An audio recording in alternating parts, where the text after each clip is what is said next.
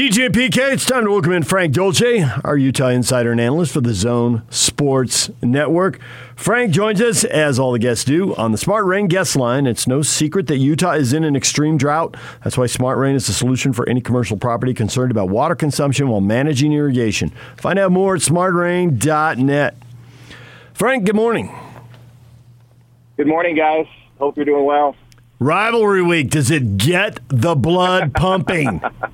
Because if it does, then we're doing well. Yes, Sure. we're doing well. Thank you for the niceties. There's always something about rivalry week. Second, it just feels a little different when it's the second week in the season.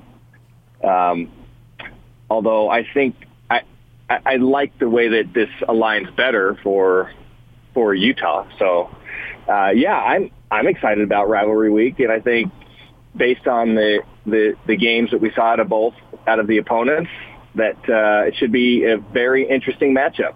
I actually like it second week. If you can't go first, go second. Yeah. I mean, they're not going to go the end of the year. That's just forget that. They had the one, and occasionally maybe get that, but we can get over that. It doesn't really matter. But the second week, give them a game, and there's so much room for improvement for both ball clubs, and then you get a big game. You're excited about the first game no matter who they play because it's the first game, right? So you have that level of excitement because it's the first time in months. This year, first-time fan, so you had all that stuff going on. And now the second week, there's buzz in the second week. I like that. Yeah. I think that if it's not the finale, then second week makes a lot of sense. How much confidence do you have that it will be 10 in a row for your alma mater? Well, I certainly favor Utah in this matchup, but I actually think it's pretty close this year. The competition is going to be pretty close between the two teams. So Utah. I was hopeful Utah would show more in the first game. We all know they were vanilla on offense and defense. They didn't do much. Just tried to get the win, kind of a ho hum, 40-17 win, and now they have a chance to clean things up. But there are certain areas where I thought they would be a little more dominant. So the concerns we had about the offensive line, I think, materialized a little bit. Not to take away anything from Weber State, because I think they played extremely well and should challenge for a conference championship. But defensively, that was where I thought Utah would really shine, and I think they did some good things, but certainly still work to do on that defensive front. I thought the linebackers were really good. I just thought defensive line, and then I thought the young secondary played pretty well, and a lot of promise in the secondary. So, overall, I think this is a pretty athletic Utah football team. I really like the quarterback position. Great options at the running back. I think we uncovered a couple, receiver options, and I think everything is pointing the right way, but I do still think it makes for a compelling matchup this weekend. Yeah. How about the running backs? I was impressed. I like the running backs. I like Bernard a lot. The way I characterized it, I thought Bernard was could be a very solid, steady, every down back, maybe average, 4+ yards per carry. I don't know that he would be like the explosive, break a bunch of tackles and, pick up 50 yards. Maybe that's in his character, but he seemed more like kind of the steady, he's going to be your foundation kind of back. You just a reliable kind of back. And then Tavion, I thought, was the more explosive of the two. And so I'm really he's the guy that seems like could be potentially a game breaker in that backfield right now.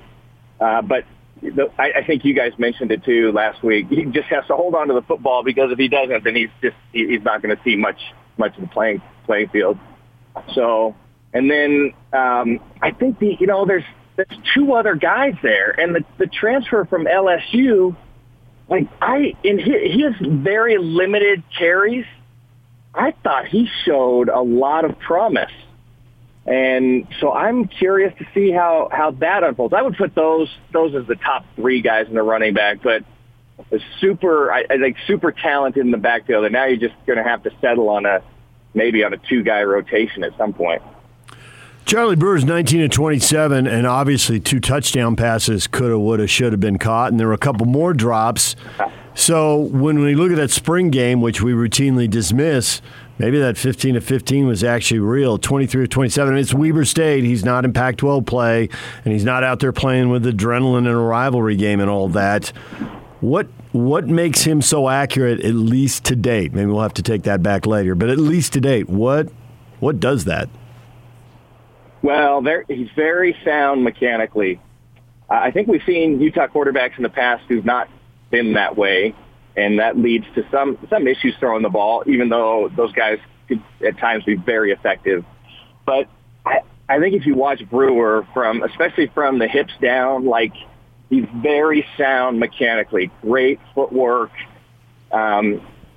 He's always kind of getting himself pointed in the right direction to deliver the football. He doesn't have chatty feet in the pocket. He seems super, super steady in the pocket. His throwing motion is very good. So I think mechanically he's just really sound.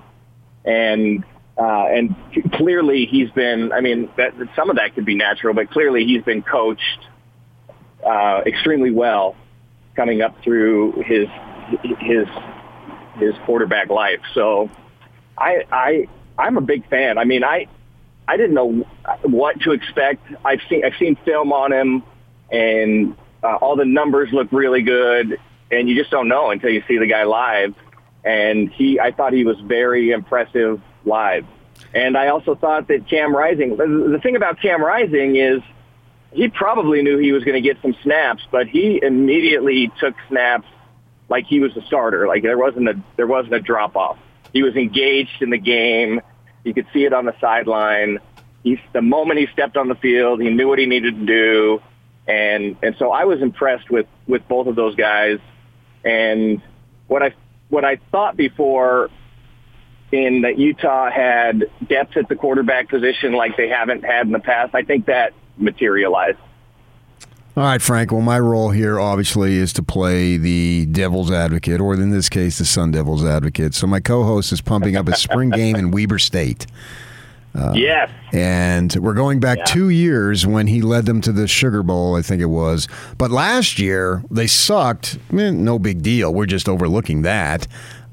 So this guy, man, we just want to heap praise on him. He looked good in the spring game against Weber State. I'm going to reserve judgment until they're down 4 or 5, and there's 2.5 minutes to go, and they get the ball on the 25.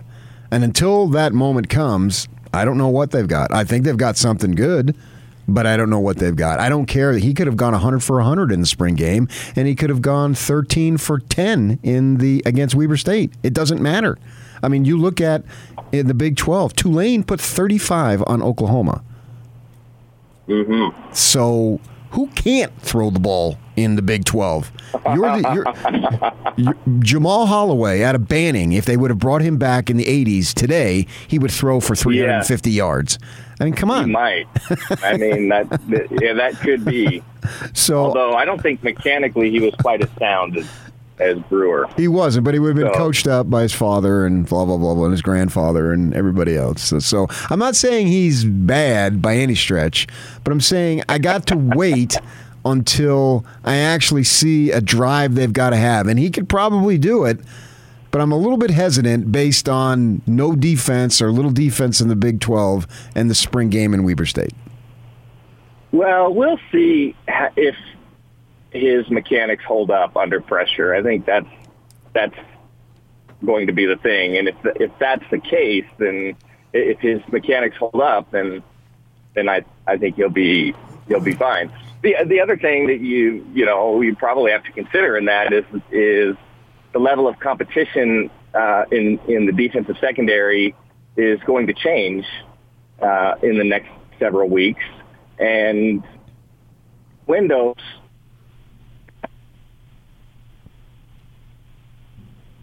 those start to look a little more thin, and that makes it more difficult. So, hey, I'm not ready to give him the Heisman Trophy.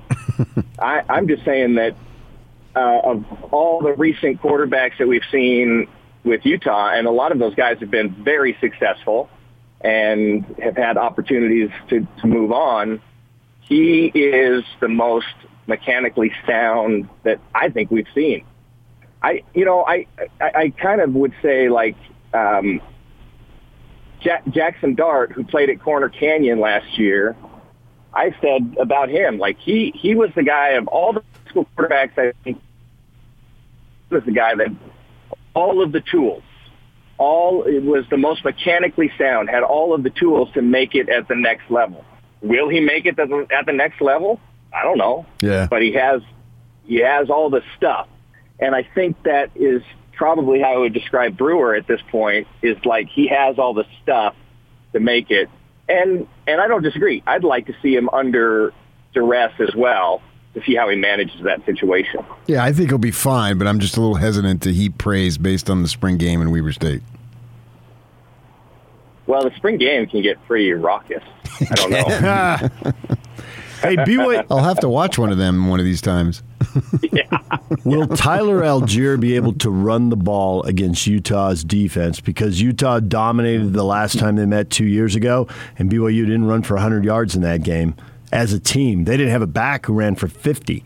Tyson Williams was held to 45 in that game. So is BYU going to be able to run the ball, or is Utah going to make them one-dimensional right away? Well, it's certainly going to be Utah's game plan. And Utah's game plan doesn't alter too much on the defensive side from week to week to week. Maybe a little more emphasis this week on shutting down and controlling and containing the run game. But I think Algier's a better back than he was, too. He has a pretty good... He was a linebacker back then, wasn't he? yeah, it could have been. So, and he has a pretty good group in front of him.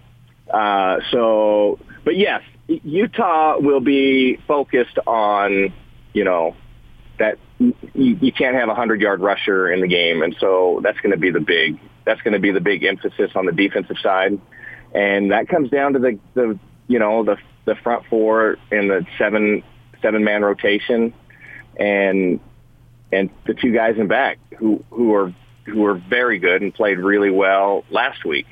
But I think that's a huge threat because I like the way that Algier played against Arizona. And by the way, I think, we all talked about Arizona being terrible, and I don't know if they're so terrible. Right.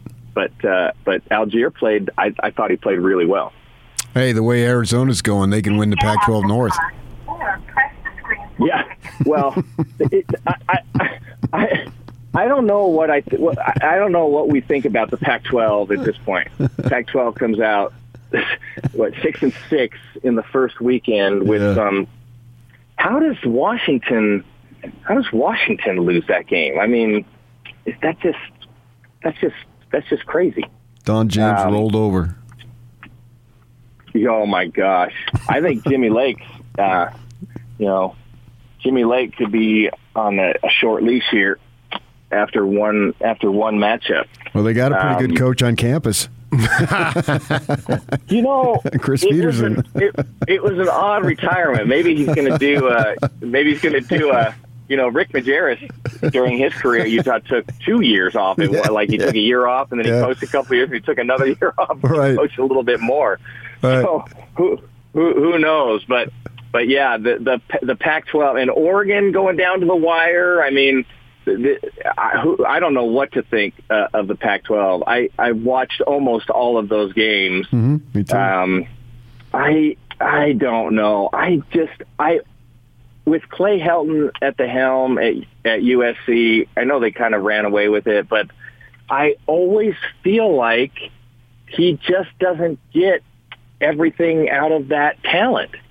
And so I think USC looks really beatable.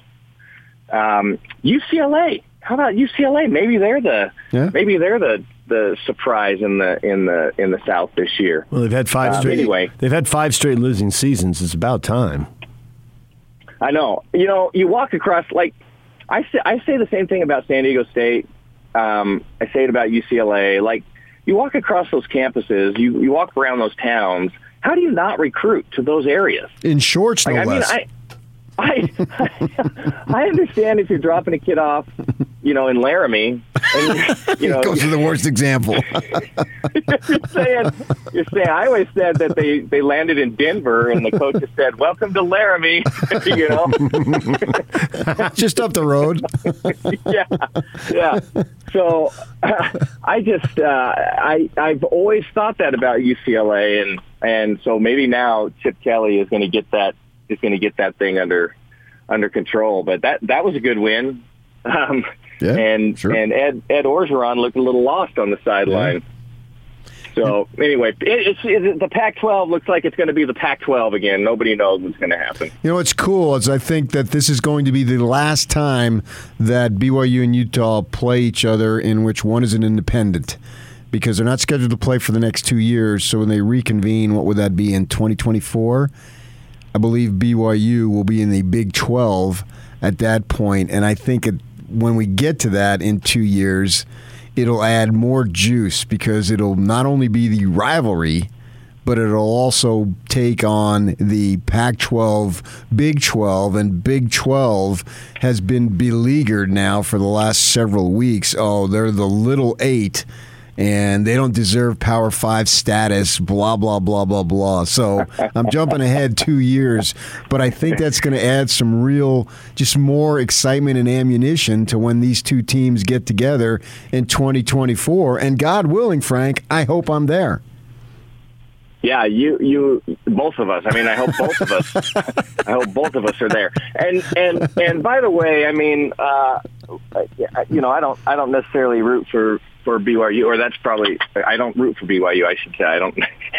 It's not a necessarily, but I do. I'm a huge fan of Kalani, and doesn't that just make sense for those guys to move into the Big 12? Yeah. I mean, that just seems like a really good fit, a really good opportunity, and there's lots of good things that come with being associated with the conference. The NCAA is kind of goofy right now. We'll see what happens with college football over the next several years, but I don't think there's a good future with independence for BYU. And so this opportunity is enormous. And good for those guys, good for Kalani. And it makes, I think it makes for a much more compelling matchup outside of the rivalry to have those conferences going against each other. I agree. BYU's got a lot of games scheduled in the future, and they're going to have to let some of them go if /win next week they join the Big 12. So how will you and your Ute brethren handle it if BYU turns around and says, we got some big games on the schedule, we just can't play Utah these 2 years? They won't. They won't chicken out. Well, I mean, to be honest, I don't get too caught up in those things. Like if they said that, I'm like, okay. How about your Ute brethren then? Go find another. Yeah, some of those guys will go. Well, I think it would be like PK just said, like, oh, you're chickening out. It would just become kind of this bragging rights sort of. And it would fire up the rivalry even more if they didn't play. Yeah, it might. Like I don't know. I don't get too caught up in that. So, like if we're gonna play, if we happen to play them, then I think that's great. Like I think that's a game that should be on the schedule. But I don't necessarily lose sleep if that game's not on the schedule for whatever reason. And if Utah wants to back out or if BYU wants to back out of that game, I'm like, wow, there's a lot more. There's a lot of other things to worry about. Let's go find another game. Right, I agree. Let's go find another game. But there is, it does make it kind of fun too when there's a year or two when there's not a game, and so the game before you have the break, then that's the biggest game ever because and then you have bragging rights for a year or two after that. Or the game coming back from the break is, that's the biggest game ever. So I do think there's some excitement that's manufactured as a result of laying off for a year or two. All right, Frank, thanks for a few minutes. We appreciate it. Man, I really appreciate being with you guys. Are we too early in the week for you to pick a score on this one yet? I haven't, so I guess the answer is yes. But I'm going with Utah, but I'll think about a score. Oh, yeah. You should be here Thursday at 9:22. That's when. Yeah. That's when you're giving your score. Yeah, come on, it's radio. Thursday at 9:22. Tune in. Also Friday at 7:40. I'm not giving my score when he gives his score. No, you shouldn't. Absolutely not. Absolutely. Well, I'm going to give my score. Wednesday at 3:30 p.m. Okay, I'll be listening. All right, there it is. Thank you, Frank. Yeah. All right, guys. Good to talk to you. Frank Dolce, former Utah quarterback. He's our insider and analyst for the Zone Sports Network. Dylan Cawley, former BYU wide receiver, coming up at 9 o'clock. DJ and PK. It's 97.5 at 1280 The Zone.